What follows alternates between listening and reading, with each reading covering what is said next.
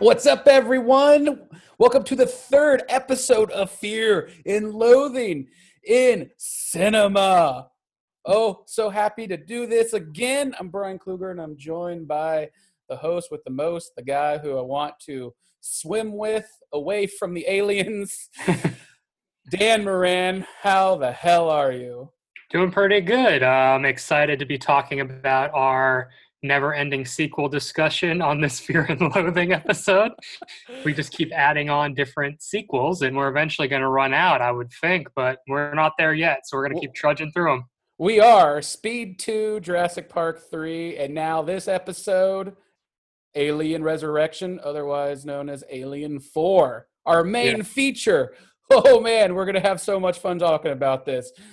We miss everybody, and we're just happy to be here. But let's first, before we get into Alien Resurrection, Dan had the extreme opportunity to see the big movie of the year of 2020. Allegedly, it was supposed to be out in the summer, but now he saw it just recently. It's coming out this weekend. Tenet, Christopher Nolan's Tenet, the guy who brought us a Dark Knight trilogy and The Prestige, Inception. Oh my, it's his new movie. Tenet. Dan saw it and watched it. There's a review on Boomstick for it, but we got to hear it from the man first. Dan, Tenet. Okay, first off, I got to know, what were your expectations going in? And then in a sentence or two, what was the result after viewing? My expectations were sky high. It's Christopher Nolan. It's John David Washington, who I actually really like. It's the Robert Pattinson Revolution coming back. We got him in it. Of course, we got a Michael Caine cameo. And I was excited. It's Christopher Nolan doing an original script. We don't get a lot of that. And that's one thing, before I go into my feelings about it, is I'm not going to sit here and knock a studio or a movie that gives somebody with an original script $200 million and says, go have fun. We need more of that. I want more of it. I need to see more of it. All of that being said, this is middle of the road Nolan. Middle to lower end of his film catalog for me. It felt more like playing a greatest hits album, though it didn't reach the heights of his previous movies. And, 90 mid-tier Nolan is better than 95% of anything that we're going to see in 2020 or even in the years to come. So I really shouldn't nitpick. So do you think Christopher Nolan is at the status of like Tarantino or Scorsese or Wes Anderson, where there's really not a bad movie, or does he have bad movies? I think he has bad movies. Okay, there you go. I think he has movies because even bad Tarantino or bad Scorsese, I've probably seen their quote-unquote bad movies numerous times. I'll go back. I'll revisit a bad Tarantino movie. I'll go back and revisit that. I'm not sure I'll go back and watch something like Tenet 12 times. Like, I remember when Inception came out, which I just loved Inception. And granted, I was working at a movie theater at the time. But I think I saw that movie 10 times. And I saw pieces of that movie 40 times. So it's just, just walking by the projection booth upstairs, you're like, oh, this is when all the road's about to fold over and we're going to explain the dreams. Yeah, I'll watch 5 minutes of that here and there. I mean, The Dark Knight, I've seen, oh gosh, you can't even name how many times I've seen that. I worked at the local Gateway, which is a 16-plex, and I borrowed enough prints. This was back when it was film, and I was the projectionist over there. And I got it to run on 10 of the 16 screens at the same time for the midnight showing. So I'll rewatch Nolan, but I don't know. This is just this. It felt like his greatest hits that just didn't live up to it. All right. So it let you down in a certain way. It let me down, but I also want to point out my expectations were so high. I mean, so high that it was going to be this was going to be the next Dark Knight, the next Inception, like the next big movie, the next like Mad Max to you. Yeah, I thought I was going to walk out of it and say, well, they won't do it because the Academy sucks. But this movie should have been nominated for Best Original Screenplay. It should maybe have an acting nomination. This movie is going to do everything. And instead, it was Nolan essentially going, hey, guys, do you like me to crash planes into things? I've got that. Do you like characters with masks on and you can't really understand what they're saying? I've got that. Are you guys really interested in some form of time travel that I'm never going to explain to you whatsoever? Because there's a ton of that. It seems like this movie Tenet should be on this podcast. I don't. Maybe one day we're gonna have to run out of. I mean, it's good enough. Honestly, we should do a breakdown of Tenet when we can talk about spoilers because I did a deep dive into Reddit, and you got plugged in Matrix style. I think I might. I mean, listen, I may walk out of it being the minority. I think if I was putting it on a grading scale, I'd give it a 79 or an 80, which doesn't out of sound 100? like a bad score. So you're giving it a B. Yeah, but for Nolan, to me, like I'm like, okay. I mean, I didn't even really like Interstellar, but I was like, that's an 85. I cried in that movie. Right? This movie, I didn't care about one character, which I think was a big problem. Okay. Not one character. Normally, he really relies on the charisma of his actors. Like, DiCaprio's explaining ridiculous shit in Inception, but I'm like, absolutely, Leo. This makes perfect sense to me because it's DiCaprio. And you just buy into whatever garbage he's putting on screen because he's such a good actor. And I think John David Washington and Pattinson are both very charismatic on screen. And he didn't use that for them at all. Most of the time they had masks on or were mumbling or just running or time traveling. He didn't use them to the best of their ability. So I was just a little disappointed, that's all. Go see it, guys. The theaters are open. I mean, I don't want to get into that. Well, that brings us our next thing. Yeah. Theaters are opening now. They opened last Friday or a week ago, and because of Tenet, they want every Tenet's opening. No, it was the New Mutants. Yeah, it's the New Mutants. Yes, that's good. New Mutants that they did not screen for critics whatsoever anywhere. But yeah, for Tenet. So yeah, and so what do you feel about this? Do you think it's the right time? Do you think Tenet is worth going and potentially being exposed to COVID for? Or I mean, are you happy that the theaters are opening? Do you think they're doing safety measures like they should? What do you think? So everything I've read sounds like they're working very hard. And obviously, from the attorney side of me, there's a lot of liability of bringing a bunch of random strangers into a dark room for hours at a time and all breathing the same air with an airborne illness. It just sounds like a bad idea on paper. Just point blank sounds like a bad idea. But putting the politics aside of this whole COVID thing, there are people, I mean, I see them in my neighborhood. I see them on my way to the grocery store that are just living their life like nothing's going on and are just in full send it mode. Like they just are going to live their life. And I can't, at this point, you're not going to be able to convince those people. So if they want to go out and see Tenet on a big screen, I'm not going to tell them no. I know it keeps our passions alive. So I don't know if I'm ready to go to a sold out 7:15 p.m. showing of Tenet on the local IMAX theater with 150 other people personally. Right. But if someone is, then I'm not going to completely judge them. And I'll tell you what, Tenet's way better. If you're going to get COVID, if we're just doing a movie ranking, I'd rather tell people I got COVID from going to see Tenet than from seeing Unhinged. Right? Oh, I mean, just at the end of the day, like, hey, here lies Dan Moran. But, he had to see that Nolan movie. Not Russell Crowe yelled at me on an Instagram video. That is pretty good. Oh, my. So what are your feelings? Are you going to be going back? No, I'm not. That's why, I've been asked by PR people, and I'm not comfortable with going to a little box with 150 people in it. And, even though if it's still only critics going to it, it's still, we're not there yet. And I'm not going to go, because it'll be interesting within the next 2 weeks, especially when schools are reopening for everybody and theaters like this, because this is like these are the places like arenas, where we'll see if there's an outbreak, hopefully there's not. If there's not, oh my God, I'm going to be at the movie theater all day because it's been so long, but I just don't see that happening. I think there's going to be more outbreaks with schools and theaters opening. Well, that's why I think it's funny that you said New Mutants wasn't screened for critics, but there have been other movies where I've gotten an email and there's a local theater up here that hadn't been open yet. And they said, hey, we're bringing up 70 critics.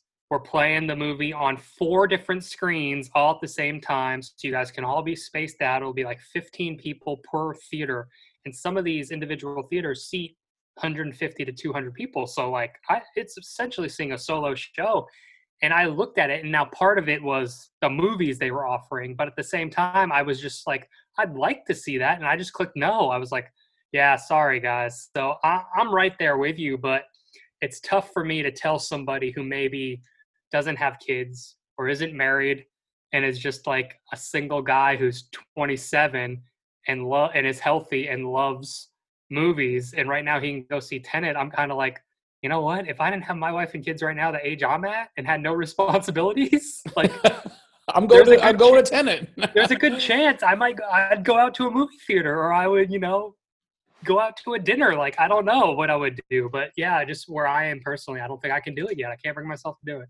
Right. Yeah. No, I'm there with you. Yes.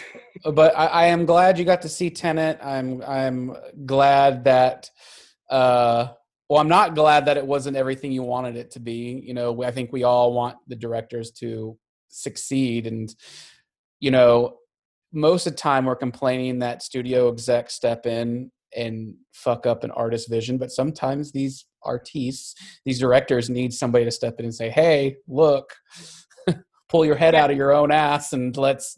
And that's why it's tough for me to sit here and really, it sounds like I'm dumping on it, but really it was sky high expectations. And I just didn't feel like it lived up to his previous movies. So I'm giving it somewhat of a negative score, but, use a sports analogy, you win 6 Super Bowls. Like, what's your worst performance in winning a Super? Like, that's how I feel Nolan's at this point. Like, he's just. Well, that's why I bring up like Tarantino and Wes Anderson, Scorsese. Yeah. They're unarguably never made a bad movie. Like Spielberg has made a bad movie. Absolutely. And Francis Ford Coppola has made bad movies, but those 3 directors really haven't. So if you frame it that way, then yeah, I would not say Tenet is a bad movie by any stretch. It's just, but when we rank Tarantino and stuff like that, and we do it with Nolan, where does it fall on his spectrum? Yes, it's still a good movie compared to 98% of the rest of the films out there. But right. This one was from what I've heard, because I haven't seen it yet, is that his head was up his own ass, and it was all the visuals that were the top of the line, and he forgot about story and character. Yes, that is exactly. Now you don't have to see it. Congrats, you can stay home this weekend.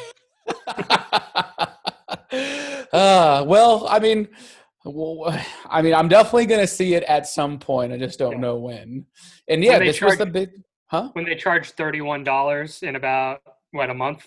Right. Yeah. There's no chance then either. No chance of renting anything for $30. I don't care what it is. Oh, I'm really interested to see what they're going to do with that Mulan. So they sent a screener for that. For Mulan. I'll let you know how it is. I'm probably going to watch it today. So I'll let you know how the live action Mulan like is. How long until they just quit and they just make it available to myself who has Disney Plus? Well, like it's going to be on Disney Plus, like for $30 for $30. Yeah, in addition to your subscription, which I'm not paying. Yeah, no, $30. So nobody should pay for that to rent a movie for $30 for an existing subscription. It's a terrible precedent, because if it fucking makes money, what's stopping Netflix and Hulu from doing the same thing? Well, that's what I'm interested in seeing. What's going to happen is it going to be a success? I know Disney will spin it as a success no matter what, but is it going to be is there going to be a thing out there where they're like, hey, 500,000 people downloaded this thing on opening weekend? And I'm like doing the math in my head. I was like, that's a lot of money, I know it's a lot of money. Yeah. So yeah, I don't know. I'm not for it. They should just release it free exclusively to Disney Plus. People will subscribe to it. Like, new subscribers will come like, oh, they got this. It happens with the WWE network. They charge $10 a month and you get all the pay-per-views, and people will like sign up for just 1 month, or they'll keep it for a while. That's the way to do it. Exclusivity, keep it the same. Don't charge extra for it. It's like microtransactions. It is. But a fucking giant microtransaction. It's not. Yeah, it's a macro transaction. And it's a microtransaction that you don't get to keep.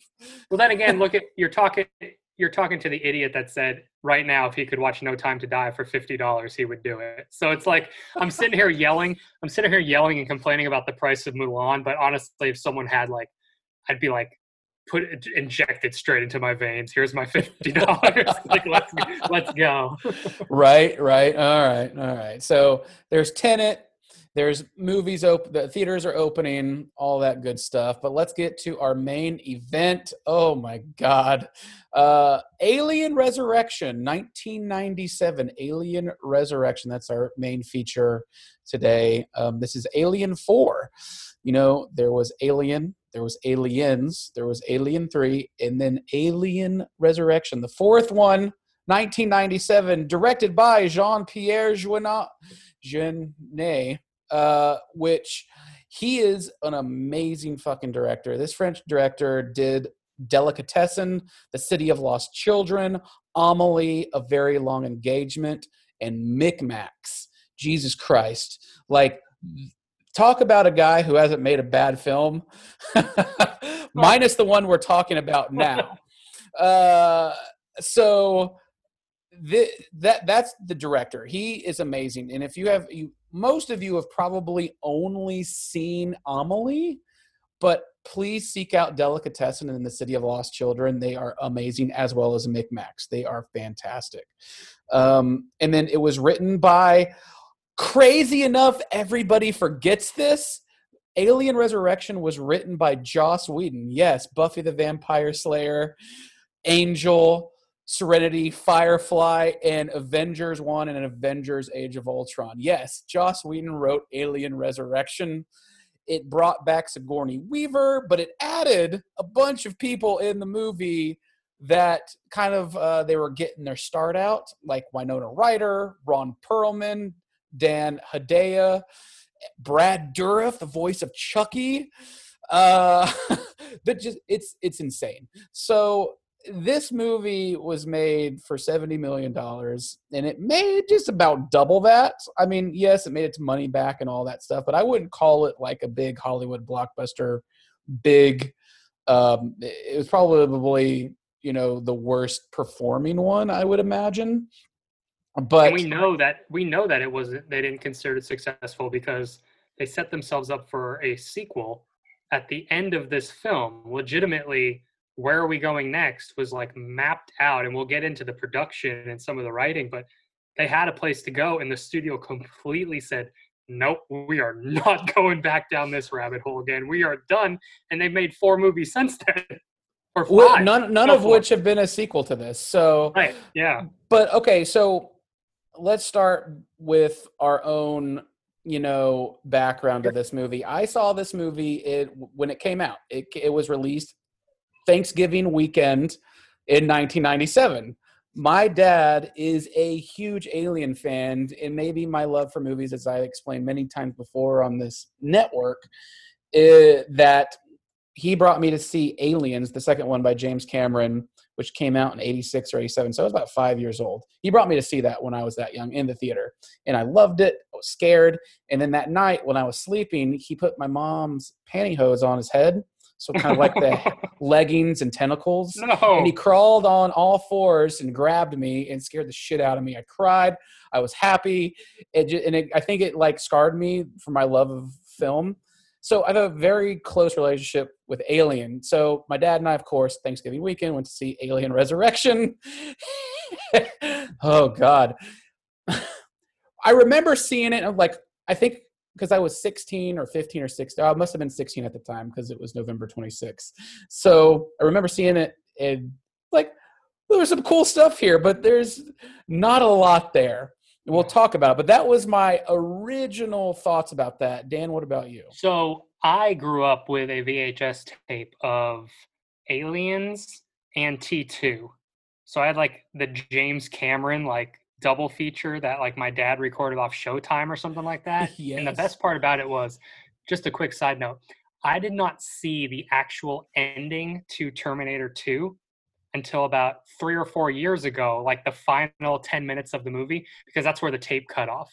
So my whole life I was just I'm never going to watch the actual the last 10 minutes of this movie until I absolutely have to. And I did. But we had Aliens, which is an insane, incredible. I mean, when you're 8, 9, 10, 11, 12 years old and you're watching Aliens, that movie is awesome. Yes, it And is. yeah, and so I don't specifically remember Alien 3, but I specifically remember always watching Aliens. And when this movie came out, I know that we saw it when it was snowing. So I want to say it was a little bit further in its run. I don't think we saw it Thanksgiving week, but I know that my dad also took me to see it. And I remember walking out going, wow, they can swim now, was essentially like, you know what I mean? When I'm like 12, I was like 12. Probably, yeah, I was 12. And so I probably walked out, was like, they can swim. Got to be careful in water now, guys. Like, that was my big film criticism. Right, because I remember the trailer for Alien Resurrection, and there was like a 1 or 2 second clip of them swimming, and everyone was like, "Oh shit, they can swim!" Very exciting. That just burned in my brain of being 12 years old, being like, "You guys, we got to stay out of the water now." Like, space was scary, but now they're in water. Right. So, and I've watched it over the years because there's been so many releases of this on DVD, quadrilogies, Blu-rays, 4K. You know, there's been a ton of releases of the Alien quadrilogy, Aliens 1, 2, 3, and Resurrection 4. But it had been 2 or 3 years, maybe a little longer, since I've actually watched Alien Resurrection. So both Dan and I, in our respective houses, watched it within the last 48 hours.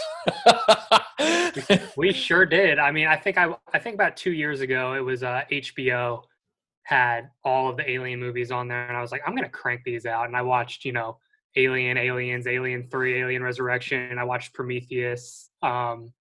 So I think I've seen it twice now within probably a calendar year. But you're probably watching it different now since we're looking for things, Yes. And we're doing a show, and we're there to talk about the aspects and elements of where it went wrong or why it went wrong. So I think we're watching it from a different perspective. We're a little older, and we just have a different view of it now, and it's so much fun to watch it that way. Because there's a lot to like about this movie, and there's a lot to not like about this movie. Well, yeah. I think a year ago I watched it, and I probably was pulling up my phone being like, this is boring.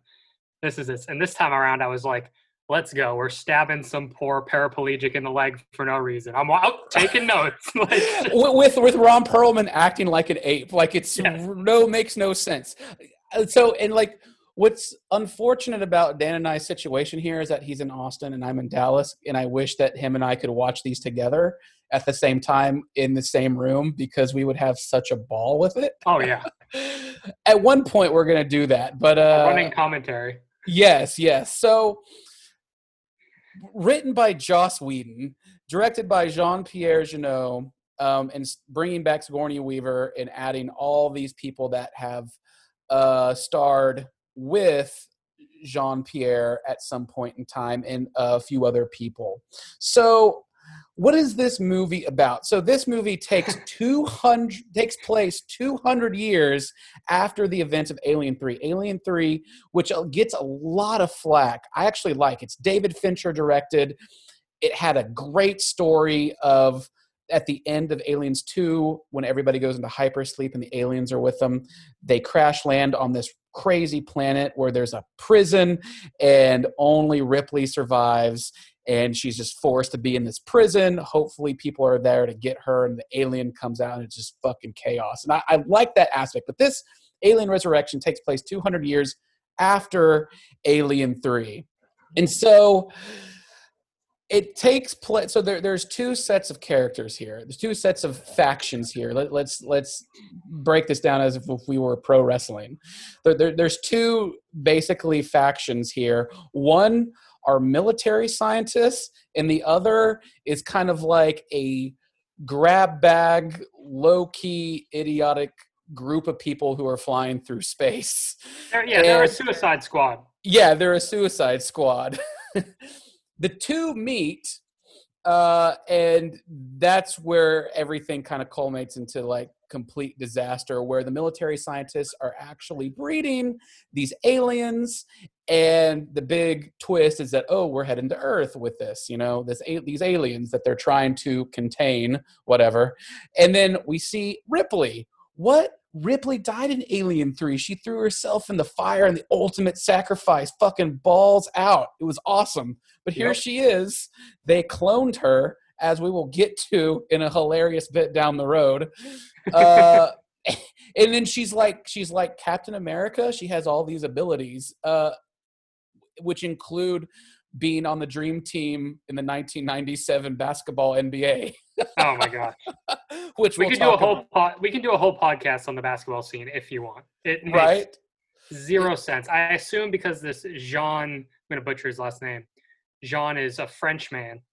Doesn't know a lot about basketball. I'm just going to guess American basketball. So I feel like he was doing this as like a joke to fully like make. I feel like it was an attack on basketball. I just imagine that the studio was like, "Hey, you need to add a basketball scene here." The audience, it's hip. They'll love it. Did Space Jam come out this year? Yeah, no, I think it came out earlier because I don't think it came out like a year or two before. So they were like, "You know what this movie needs? Basketball." Space Jam. So the military, the alien gets out on this big military ship with the other Suicide Squad on it, and everybody's dying. And then there's Winona Ryder, who we don't know who's about. She's there to kill Ripley. She's there to kill the alien. Who knows? So, and then there's a twist in the end we'll talk about. But that's kind of the gist of this movie as far as like what it's about. So, let's talk about the good part, shall we first? Yes, absolutely. So unarguably, it cannot be argued that this is the B-movie batshit goriest alien film ever. Like, it's as if an early Peter Jackson and Quentin Tarantino wrote the gore in this movie, because holy shit, there is so much gross gore in this film that it's borderline B-movie exploitation. It's disgusting. It's not like graphic. It's makes your stomach turn. It's gross violence in this one. No, like, it is gross violence. Aliens are not messing around. But I like that aspect of it. That's one of the good moments, I think, because we had not gotten that. And of course, in Alien 1, we didn't get it. Aliens 2, not really. In 3, there was a few moments of like blood spurts, but not really. But in Alien Resurrection, there are scenes of like acid going on people's faces. And even like the climactic scene at the very end with the half-breed human alien that gets sucked out of a little tiny air hole in space. It's like, and they show it, like they show the blood and guts spilling out of this alien and then getting sucked back through the air hole. Yeah. Like, it's so gory and gross, which I love, but we had never seen that in an Aliens movie before. No, it was, I agree, it's one of the good things. I mean, it earned its R rating. I mean, right. That's for sure. They looked at it and they said, hey, if we're going to have multiple of these things on here with a crew of people, we're going to kill these people in the most graphic way possible, because at the end of the day, if this movie doesn't turn into a sci-fi masterpiece, at least it can be essentially a haunted house movie on a spaceship. Right. And that's kind of what it is. And to Jean-Pierre's credit as director, and Joss Whedon, they brought it into kind of a very darkly funny territory. So a lot of the death scenes are actually quite comical, such as Dan Hedaya's death scene where the alien, pokes its little mouth, tongue out, gets him in the head, and he stands there in disbelief and pulls a chunk of his brain out, looks at it for a few seconds, and then just passes out. Like, that's like Looney Tunes type shit. And or there's also the other gross one where the guy realizes that the little xenomorph is about to burst out of his chest. So he runs at the guy who is, causing problems for the crew and like pretty much bear hugs him. So when the chest burster bursts out, he kills the bad guy too, with both of them dying, but he like sacrifices himself with a chest attack. Yeah, that's towards the end of the movie, and this guy who has the alien chest burster, he grabbed the guy's head, and the alien bursts out of the guy's chest into the skull of the guy he's holding. And the guy who had the alien chest burster out, that guy is Leland Orser, the actor. He was in The Guest, and He was in. That guy was also the guy in the David Fincher movie Seven as the guy who had the knife dick on him, who was saying, "I fucked her. I fucked her." Are you serious? That's Who the that is? same guy who's basically playing the same character here, Leland Orser. freaking Yeah, out and yelling. But yeah, that's Leland him. Orser, same person as the dad in The Guest with Dan Stevens, and in Seven as the guy who had the knife dick for lust, who killed That's the prostitute. hilarious. But yeah, there's those scenes, and they're darkly funny and silly and cartoony, which we had never seen in an Alien movie before. No. So I applaud Jean-Pierre for doing that. And then let's go with the characters, as the good characters in it. So unarguably, the kind of like the worst character that you don't want to like is Ron Perlman as a guy named Ron Johnner. Ron Johnner is his name in the movie. And he is such an asshole. And as Dan pointed out, he just throws his knife into the paraplegic at the beginning of the movie as a joke.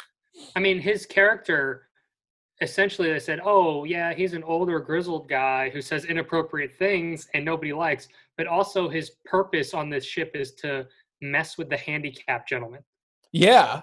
Like, he goes out of his way to make jokes, to, like, physically harm the guy. He is a terrible human being, but for some reason, because it's played by Ron Perlman and it's played in a comedic way, you kind of chuckle at some of it, which you feel, if you think about it, it's like, why am I laughing at the guy throwing a knife at the paraplegic's leg? But it's so over the top. But, like, interestingly enough, he's the guy that survives at the end. Yes. Yeah. It makes no sense. And so the guy that you think that would survive, the leader of the Suicide Squad, which I'm so glad they killed him off first because he had the worst voice in history. His voice that he used for this character was like an old, like, cowboy whose voice had been marinated over an oven spit cigarette smoke. He sounded like this. What is he's another guy who, this whole movie's full of that guy. It's like you recognize that guy from so many things. Yes. And I'm trying to think of the big thing that he was in. I want to say it was something like, obviously it wasn't he was in Westworld recently. Okay, so yeah. But his voice in this whole movie is horrible. And luckily they kill him off pretty soon because he talks like this. Yeah. And it's just so it's painful to listen to. And he speaks as slow as like an Ent from Lord of the Rings. So it's just kind of like, let's get to it, guys. Yeah. Let's go. But I give kudos to Ron Perlman's Ron Johnner, which is just the best name. Solid name. Yeah, solid name. And the paraplegic guy, who has been in his name is Dominique Pinion, and he's been in pretty much all of the director's movies, Jean-Pierre's movies, which I know they got in there. And then you have Winona Ryder as a lady called Annalee Call. And you don't really know, but we'll spoil it her here, who is Winona Ryder's character. Right. Who is she like? And I also thought, like, other than Winona Ryder, who I thought was actually an interesting character in this, I did not find, in doing a lot of reading about it, I didn't find Sigourney Weaver to be very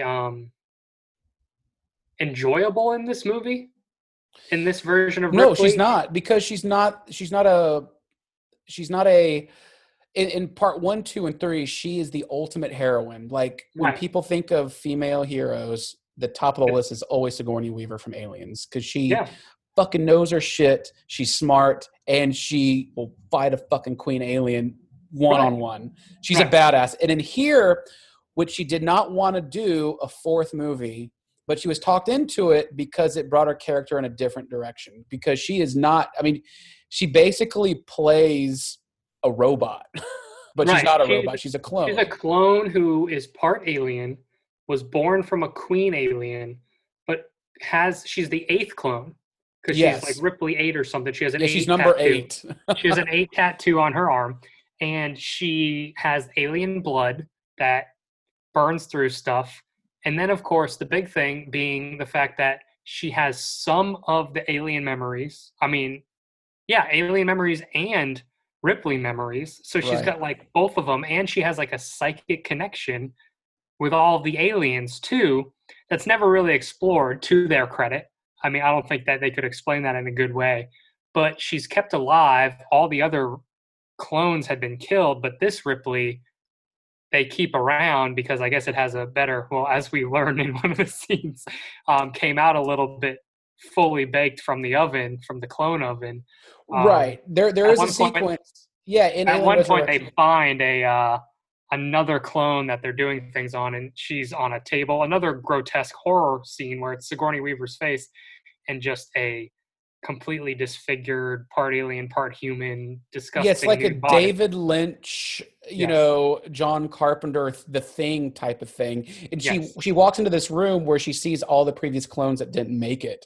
right. And when she gets to the one that's still alive, it's got like 4 legs and and it's alive and it's in pain and then Ron Perlman at the end of the scene, once Ripley torches it with a flamethrower, Complains about the Ron ammo. Perlman says what we all are thinking, like, why? Like, what waste of ammo? Well, what's the deal? Wasting ammo. That's why he survived. He's a survivalist. That's why he's there at the end of the movie. So I guess to point out the Captain America-like abilities with Sigourney Weaver's character as Ripley, they did a basketball scene when she's being held captive and prisoner on this military science ship, and then this Suicide Squad comes in and they meet her on this ship that has a basketball court. Makes sense. And so they start playing, and then after a little Ron Perlman hitting on Ripley, Little meat tries to cute. play basketball with her, and he cannot get the ball from her. And then she's just making shot after shot. And dunking. She dunks. She dunks. There is a dunk scene with Ellen Ripley and Sigourney Weaver. It's so bad. It's so It's bad. It really makes no sense. But I just looked it up. Space Jam came out in 1996. okay. So That you're was basketball in space. Now we've got, hey, you got to throw in this basketball scene. The kids love it. right. So there was a basketball scene, and then the scene that everybody remembers from this movie is, of course, the swimming scene. Yes. The ship, part of the ship goes underwater, and the whole team has to swim, including the paraplegic who's trapped to a guy's back. Now, in the movie, you have to suspend disbelief because they're underwater for what seems like 10 minutes. Minimum. Yeah, they're underwater for quite a bit of time. And then, of course, 2 aliens just are swimming perfectly towards them, which is a kind of pretty frightening sequence. It's a great horror sequence. It's great. Yeah. So what do you think about this scene and how it was done, visually speaking, still 23 years later? I actually think this scene holds up. I think there's a lot of creature effects and problems that we're going to get to later, but I actually think the whole chase under the water all the way until they get out of the water and have to climb that ladder to safety is a really well written and executed scene as far as horror, suspense, and the actual danger that our characters were in. I think that scene holds up today if that was Yeah. in a movie. Now, obviously, there's still 1997 CGI when the aliens are swimming, but it still looks good enough to Right. where I'm buying it. It doesn't look like clip art or something, but it's a great scene, and the whole climbing out of the water, going up that ladder with the guy strapped on his back, and he's having to shoot below him to try to keep these aliens who are chasing him. I think that's easily the standout sequence of the entire movie. If we're talking about good things, that is the high water mark, no pun intended, of Yeah. good moments in this movie.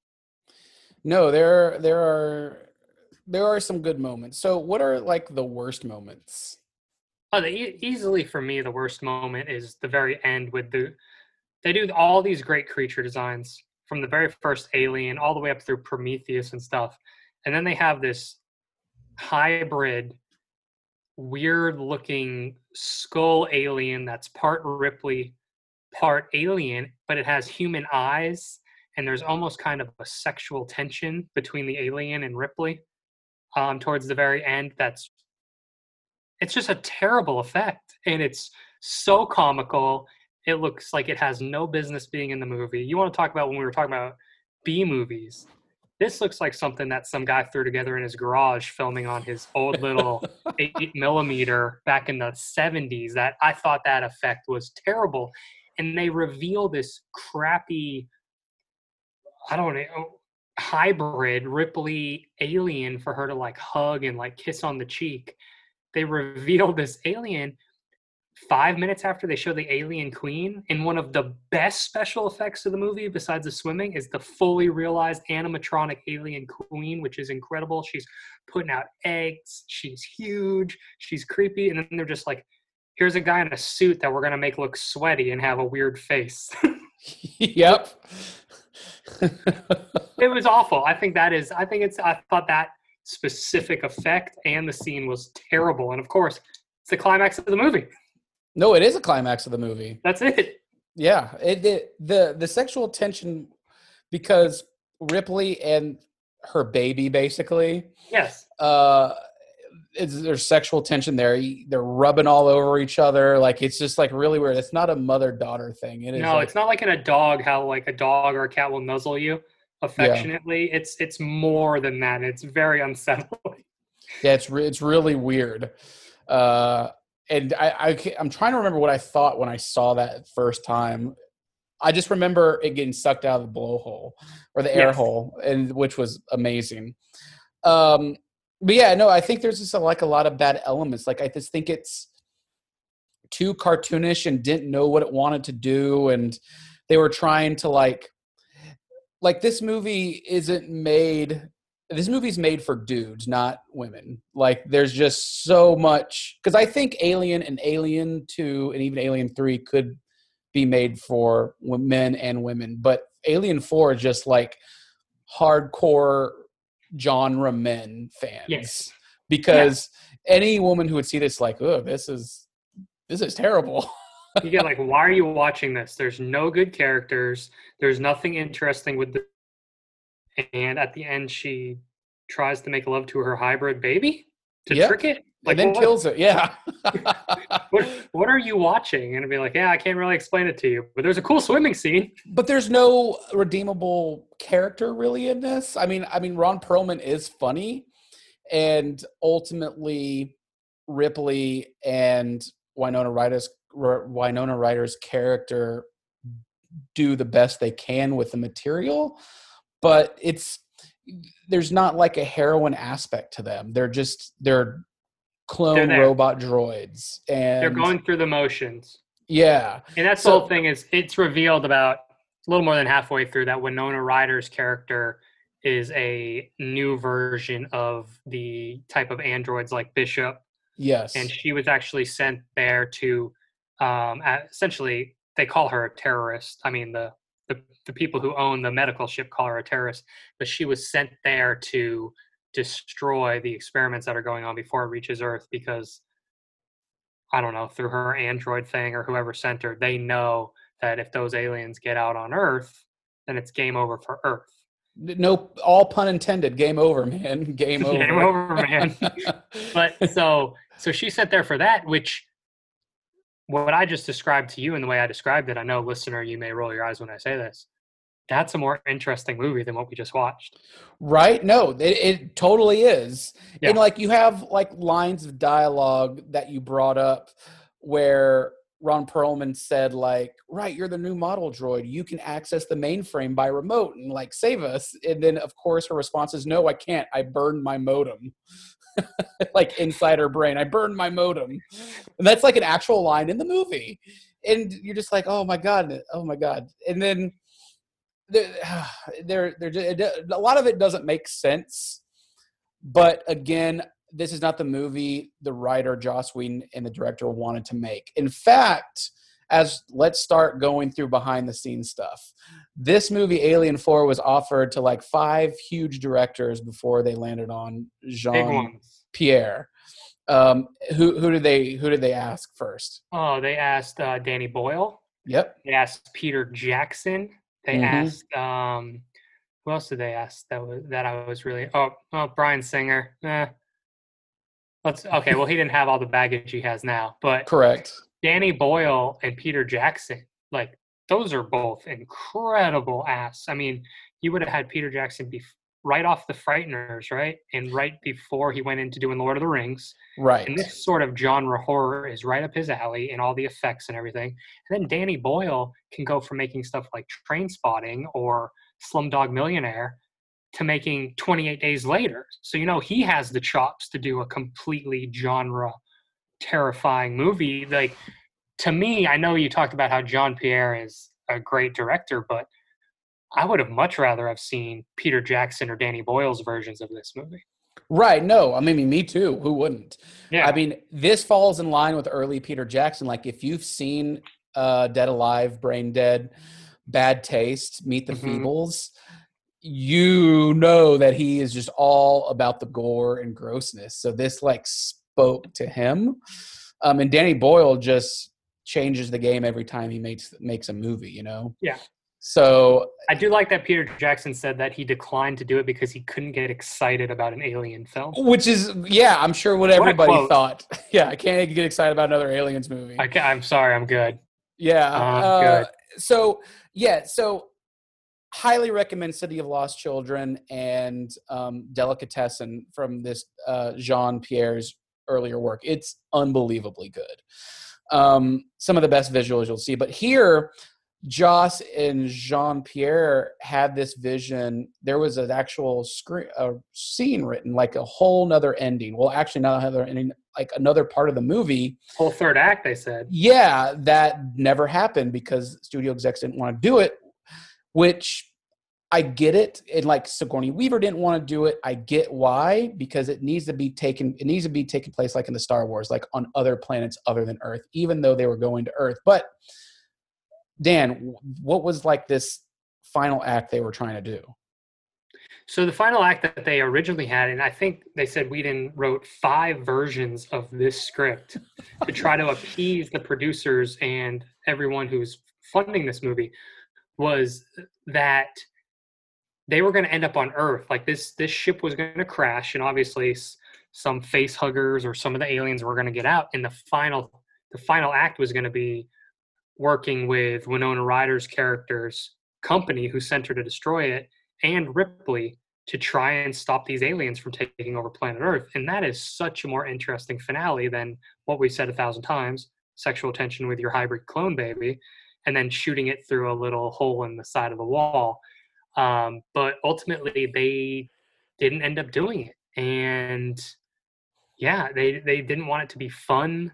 They didn't want it to. They literally said, we didn't want Ripley to become a figure of fun.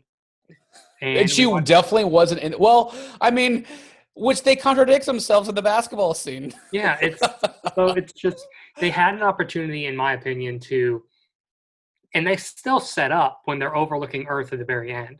They still set up the possibility for this final act that they wrote to be a whole nother sequel, which was clearly abandoned. But I feel like the movie could have been so much better if it wasn't just another, we're trying to get to this ship to get away from this ship, which they had done in essentially the 3 previous movies. Now, I know the prison was a little different, but it was still, we're trying to get to this location to get away from this other location. Whereas had they crashed and been like, oh crap, almost like a Planet of the Apes type ending. Yes. Where they're like, they wake up on a beach or something and they know all the experiments got out.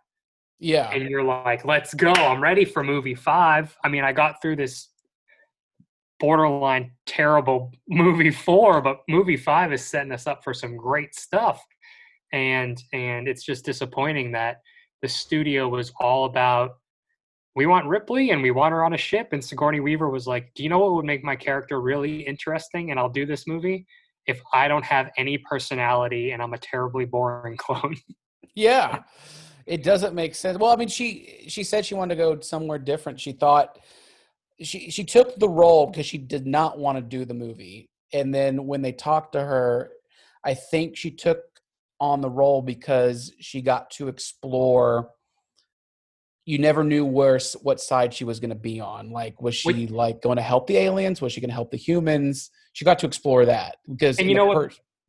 You know what? Sigourney Weaver, who has more money than I'll ever make my entire life, so I shouldn't give you any advice. You know what would have made that part interesting? If you ended up on Earth and you had to choose between your humanity or the alien. Instead, you're just friends with a android in this entire movie and trying not to end up sleeping with your hybrid clone. Yeah, right. No, I'm pretty sure she knows how the movie turned out. Like it's such a bummer. There was so much opportunity here for way better than Alien versus Predator, is to just have humans versus alien on Earth. Yeah. Well, I mean, so after this movie, they went the direction of Alien versus Predator right. for a couple movies, and then which is a whole nother discussion to have later. Right. So, but there was an Alien 5, and I mean, Sigourney Weaver's talked about coming back to the franchise if there's something good out there, and with Prometheus and Covenant, and having the original director Ridley Scott coming back to do those, they're good in their own right, but there's something missing from it. Like, we want to see Sigourney Weaver back. We want her to be the same character, but I don't know if we'll ever get to that point. Yeah, this is one of those situations where, I mean, we're on the 4th sequel in a very successful, probably it's had to have grossed over $1 billion franchise. Well, we have Alien 1, Alien 2, Alien 3, and then Alien Resurrection. That's 4, and then we have there's no sequel after 4, so we have prequels, Prometheus, and Covenant, right? Yeah, so we're talking at least $1.5 billion franchise probably worldwide, and it's a bummer that while Prometheus and Covenant they're fine, there was an opportunity here in the 4th movie to kind of rewrite where this franchise was going to go, and for all we know, we could still be getting Alien sequels every 5 years up until now. We could be on like Alien 8. And if they figured out the formula and how to use Ripley properly and got good directors behind it, I feel like that's something that I would be interested in seeing every single, 4 or 5 years. Well, no, yeah, it's going to be interesting considering the last 2 years, Disney purchased 20th Century Fox, which Aliens is. So is Disney going to, I mean, I could see them going the Star Wars route and kind of rebooting it with the original characters and trying to make it better than it once was, but how do we do that with bringing these characters back? I think what they do is they go the Halloween route. You get Ripley back, and you know how Halloween, the most recent Halloweens, they just pretend that none of the sequels happened. Yep. And so why don't they just pretend that Alien 1 and 2 happened, but none of the other ones happened? And bring Ripley back, have her older, have her be in cryo sleep for however long to get her aged up to where she needs to be, where this makes sense, and just have a new one. Okay, so at the end of Alien 3, she actually didn't throw herself into the fire. It was a nightmare she was having, and she got rescued. Right. Okay, there you go. Bring her back. She never died. That's fair. And then we still get to have one of the worst David Fincher movies on there. With Rock. It's canon, everyone. It's canon. The prison was canon. Yes, it's canon. It's canon. Oh my goodness. So this movie, my goodness, a lot of it just doesn't make sense. Just because okay. So what do you think about the look of the creatures? I know we talked about the alien queen. She looked awesome. She looked beautiful. She was great, but she was easily killed. She didn't have a fight or anything, right? That's fine. I didn't mind. You were fine with that. Okay. It looked good. Okay. So the aliens, I think one of the best aspects of the movie, minus the hybrid at the very end, which was, of course, still, as we said, laughable, right? Hilariously bad. Yeah. Do you think like Sigourney Weaver took this just for the exploration of her character, or just because they offered her millions and millions of dollars? I mean, it's a money grab. I think it's both. I think that's one of the things you say after Alien 3. You say, I'm never going to do another one of these again. And they come over to your house and they say, hey, do you want $10 million and a producing credit? And you say, yeah, also this character, you guys are really exploring it. Like, that's what you say on red carpets. Yeah, I mean, I can't blame her. I would have done the same thing. Someone wants to come pay me $10 million on a producer credit to be in a bad movie, I'll do it in 2 seconds. Like, why would she say no to that? Yeah, no, for sure. So I don't blame her for that. But as far as the other creatures, I thought all the creatures looked great except for the hybrid at the end. Yeah, no, I agree with you on that. Also, it looks like Ron Perlman did most of his own stunts, which is really cool, and because he's one of the coolest actors, just a fun guy to watch on screen. He's very cool. And yeah, it's a move. So if you're watching Aliens quadrilogy, or if you're watching all of them, is this one you can skip, or is this one you have to watch? Because this is technically the last Alien film we got. You know, we got Prometheus and Covenant, but those are prequels to the first Alien movie. I think this is the one you can skip. So just end it on Alien 3. I think that's a good bookend because Ripley dies. Yeah. I think you can end it on 3, because I would watch Prometheus, Covenant over this movie. And obviously Alien and Aliens are all-time classics, and they're just not even touchable. Those movies are on a pedestal, deservedly so. And then I would watch Alien 3 again before I would watch Alien. So yeah, I think this is this one you can skip and you're not really missing anything out. No, you're not, because the movie does not need to exist. Like, it doesn't further anybody's character at all. No. Because in Alien 3, we have Ripley's arc, we have Newt's arc, and we have Bishop's arc. They're all kind of in there. I mean, Newt meets her end at the very beginning of the opening credits. Alien 3. We know what happens to her. But like in Alien 4, like, Ripley's gone. She's a different like character. So she's not herself. So yeah, there's that. Okay, so is there any ridiculous political or social commentary in Alien Resurrection other than Earth is a shithole, as Ron Perlman's character says in the movie? Which, I mean, he's not wrong. So yeah, no, I didn't think there was anything. It was I mean, there were problematic things like, you know, the abuse of the disabled. But I mean, that's obviously frowned upon in anything, but that was more just to show his character as an asshole. I mean, is it still, because like the overall arching theme of all the Aliens movies is government and big corporations trying to make money and do anything, even killing people. I know this makes me such a pathetic cynic, but this movie wasn't even smart enough to get my juices flowing on that topic. You know, like the way that they handled it, or the way that they discussed it, or the way they even presented it didn't make me think anything beyond the surface level of what the movie is like. These are the bad guys because they have lab coats.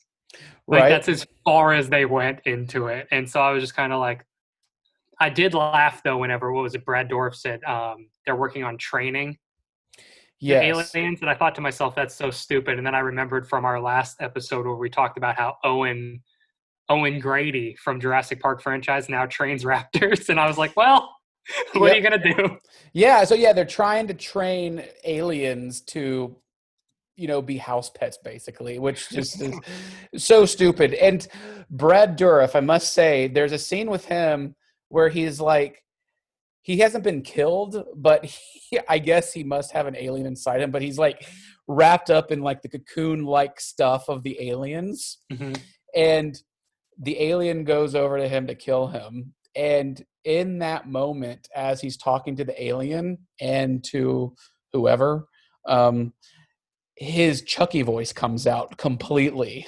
It's Oh, really great. I didn't even catch that. It does. It does, because he gets like more amped up and Yes. hyper, and the Chucky voice comes out, and it's like, oh yes, yes, yes. Because we don't get Brad Dourif's Chucky voice in Lord of the Rings as Grima Wormtongue, but we definitely get it.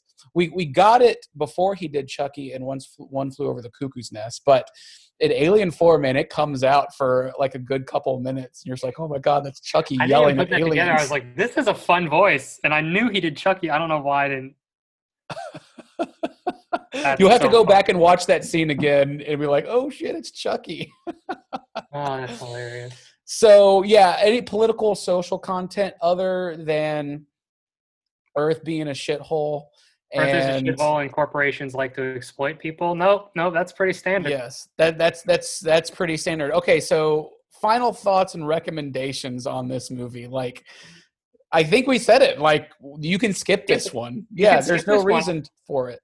I mean, I feel bad. I feel like YouTube the swimming scene, and if you Right. need a laugh, YouTube the basketball scene. I know I have before, and other than that, watch a different Alien movie. And isn't it strange and weird and odd and crazy to think that Joss Whedon wrote this movie?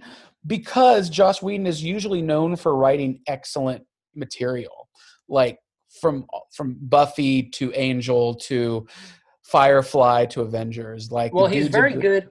Yeah, he's known for, at the very minimum, even somebody who doesn't like him would have to say, he's good at writing characters who you believe know each other, get along, and have like a history with each other. They have Right. like that camaraderie of the dialogue between them. And in this movie, there's none of that. Now, whether it was left on the cutting room floor, whether it was script edits, what it was, but it didn't feel that in the movie.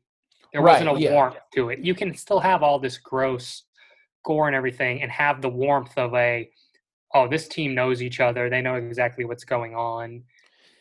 And they can joke Ripley, with one another and rib right. one another, but they do that in this movie, but it's very hateful. Yes. And very, yeah, like nobody likes each other. He's also known.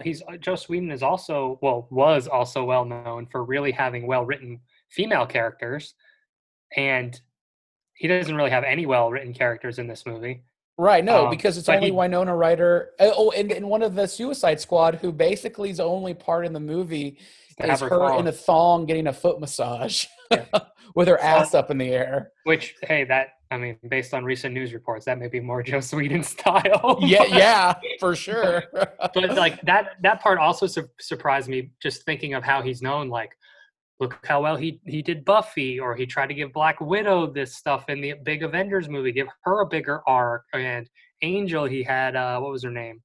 Whoever Charisma Carpenter's character was. She really became a big part, and he's like known. Like, people, Joss Whedonites will like fight you to the death if you try to say that he doesn't like respect female characters. And this one, he didn't have any.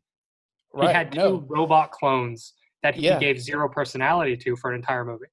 Yeah, and it sucks. And I gotta believe, because I feel like I've read that the studio execs are like, we got to make this gorier and more ridiculous. And I don't think he wanted to do that, but it happened, and it's on screen, and it's not like a fun watch. Like, you just nobody. I mean, it's funny to watch Ron Perlman just be an ass to everybody, and usually that character dies, but he survives, and it's great.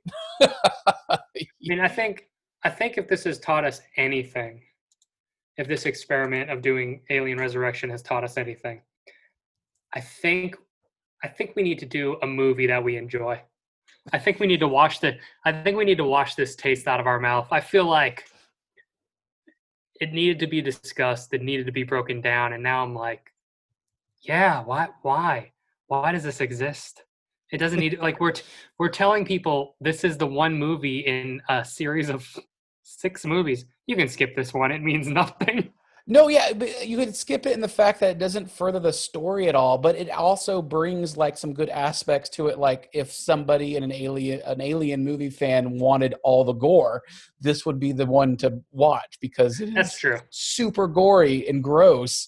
If you want to see a basketball scene with Ripley, like, you get it. If you want to see more dark humor other than Bill Paxton freaking out, you'll get it in this movie. So there are some redeeming aspects to it. But to further this alien storyline, there's none of it. None whatsoever. No, And it's terrible. And it's unfortunate that there hasn't been a fifth one. Hopefully, at some point, Disney will remake it with Sigourney Weaver, and we'll get. No, they'll put there. Daisy Ridley in it, and John Boyega. And she'll become friends with the aliens, and it'll be you know exactly what it will be. It'll be PG-13 at best. It's called the Aliens Awaken. Yes, that's exactly what it will be. And then the last alien, and then the rise of the xenomorph. Goddamn Disney. Okay, so that wraps up our episode of Fear and Loathing in Cinema, episode 3. I'm Brian Kluger. And then Dan Moran's here. Where can everybody find you, Dan? Dan J. Moran. That's my handle on everything. Search it up. Dan J. Moran. You can find and come to Boomstick Comics and read his Tenet review. It's a good one. And if you want to, if you have no responsibilities in life, check it out. There you go. And thank you. We'll be back in a week or two with our 4th episode. We don't know if we're going to do a 5th sequel or not, but we'll be thinking of one. We will find one. We will. And we love you all. Thanks for listening. Thanks, guys.